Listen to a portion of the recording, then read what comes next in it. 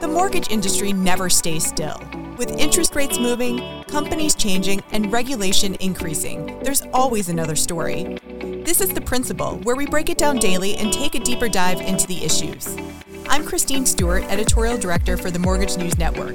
Let's pay it down. But first, a word from our sponsors. This podcast is brought to you by PennyMac TPO, the lending partner with the products, people, and technology to serve your customers and help you grow your business in the best ways possible.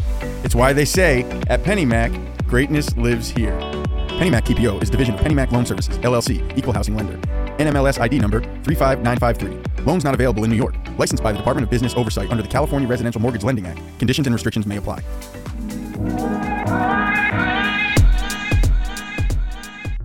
The housing market seems to be headed for a rebalance, with prices dipping in July and buyers taking more time. So what's to come for origination? Welcome to The Principal. Are we settling into a new normal, or should we expect more shakeups in the home buying and origination? I'm here with Mike Fawaz.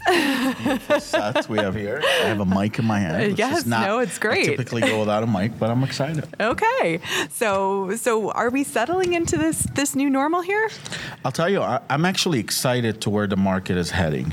If you think about it, and I was just speaking to a group of partners about a week ago, about a year ago, call it 18 months ago, if you were in the market purchasing a home, you were probably paying about $150,000 more.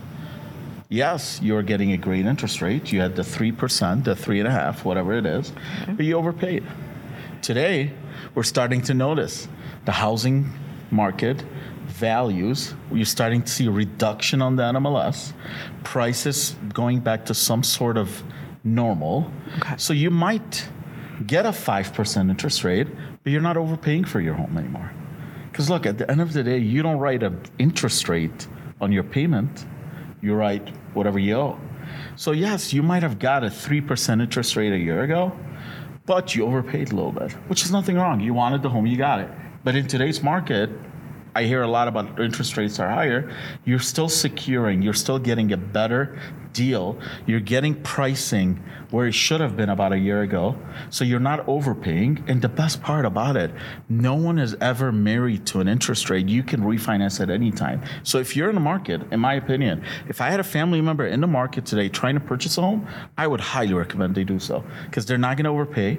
They might get a little bit higher interest rate, but again, we're not married to that rate. We can change anytime we want. So marry the rate. Marry the house and date the rate. Absolutely. Date the rate. Because you can change anytime you want. Not saying that you don't change when you're dating, but I'm just saying you can. But in this market today, you're getting value. Okay. We're starting to see in many markets, you're starting to see NMLS reductions. You see it on Facebook. I have realtors. Hey, we just reduced this listing by 20,000, 25,000. You didn't see this a year ago. So when Rocket is looking back, do you compare the loan volume you're doing now to 2019 and just take out 2020, 2021? I mean, how do you think about the business side of this? I think it's fair to say that 2020 and 2021, those were just years that we all enjoyed. That wasn't the norm. So when you start thinking about the market, you go back to 2019 and 2018, and you go back to, and look, we were all busy in 2020, 2021. We knew that the opportunity was out there when it comes to working on purchase business, but we were busy. We're doing a lot of refi. I believe the market right now is back to focusing more on purchase, not as much refinance. There's still a ton of opportunity, but now it's about building relationships with realtors. It's a different market, but it's an exciting market. It's really, truly going back to the basics and the foundations of building relationships and working on things that matter versus the 2020 and 2021 where loans were falling from anywhere and it was just easy to do. Right. So you got to work for it these days. Absolutely. You got to. And so, well, what about, how do you think about the business? And there's been a lot of layoffs in the industry recently. But do you keep the same size staff? Because I'm sure that, you ramped up for 2021. Absolutely. Everybody had to hire across the industry to keep up with the loan volume that was happening. What do? Do you wait another few months and maybe reassess at that point? I mean, it's a good question. Look, if you're in the mortgage industry, if you're in this business, if you were in this business 10, 15 years ago up to now, you know that there's always going to be ups and downs. And for us as a company, we're going to continue building and continue doing what we've been doing, because for us, it's not about today. Yes, it could be a little bit slower today. Everyone is experiencing that. We're seeing others go out of business. But for us, is we want to make sure that we are ready to deliver to our partners when the market changes again. And the market is going to change. Today's interest rates are next year's refinances. That's just the way it is. The market will change eventually. Right. So for us, it's how do we continue focus on skill? How do we continue focus on building processes, invest in technology, invest into our operations? We have our cruise model that we've delivered to the broker community earlier this year. How do we continue build on things that we've been working on, so when things change, we are ready to provide service to our broker partners?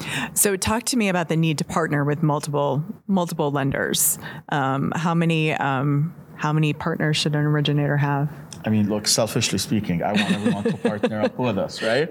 But at the end of the day, if you're in the business, you have to have options.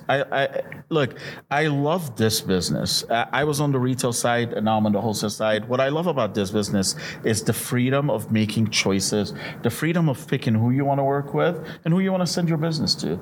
And because that freedom also creates competition for us as lenders. Mm-hmm. We have to deliver at a very high level. We got to be in front of people all day long, trying to make sure that we deliver value and get their business. So if I was a loan originator, I probably have 2 to 3 lenders. Mm-hmm. And that way, I'm like, if you have a lender that's good at these products, great, set them. If you have another lender that can do something different, work with them. I would focus on 2 to 3 lenders. Okay. Although I would love to get all the business stuff. Of course. Of course. I mean, no, definitely. So this is the last question. How is Rocket working with originators to get through the market at this time? Great question. And this is a very close question to me, because I think and I believe it is so important that we are there for our partners more than ever. It's about the relationships. It's about how we sit down together and we figure out ways to help them get through this year. How do we figure out ways to help them grow? Whether it's helping them hire, whether it's teaching them about products, whether it's working with them about technology, whatever it takes, that is our goal. We're spending a ton of time sitting with broker shops. We're flying our LOs and originators to Detroit on a bi-weekly basis. We get hundreds of folks in our city, on our campus. We're talking about business. We're talking about innovation. We're talking about product. We're talking about how we can deliver to our broker partners, because it's challenging here. We all know this. And this is the time where we need to show up as a partner and deliver to our broker partners. Well, thank you so much for your time today. I appreciate it. I love it. This podcast was brought to you by PennyMac TPO. Visit tpo.pennymac.com to learn more about becoming a partner and starting your journey to greatness.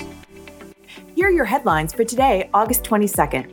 Home sales dropped 19.3% year over year in July to their lowest level since the beginning of the COVID-19 pandemic, making for the biggest annual decline in U.S. home sales. That's according to Redfin. Redfin also says that home prices increased at their slowest pace since June 2020, rising 7.7%. The slowing price growth is due to months of slumping home buyer demand, with homes sitting on the market longer than before. In legal news, a lawsuit filed by Homestead Funding Corp in New York State Court alleging that Fairway Independent Mortgage Corp had poached a high-earning employee and enticed several others to do the same has been transferred to federal court in the Northern District of New York at the request of Fairway's attorneys. And finally, Fannie Mae predicts a large drop in home sales this year, driven by higher mortgage rates and home price gains. Its Economic and Strategic Research Group said today home sales will decline 16.2%, revised from a predicted 15.6% last month. Not surprisingly, that also leads to a drop in mortgage originations. This has been The Principal, a Mortgage News Network podcast. All podcasts are produced by TG Kutamperor, Matthew Mullins, and Sarah Woloch. Mike Savino is head of multimedia, and Christine Stewart is editorial director.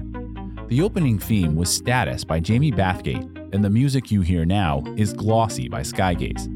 You can find episodes of The Principal at www.mortgagenewsnetwork.com, or you can subscribe wherever you get your podcasts. Be sure to rate and review so that others can find us. Thanks for listening.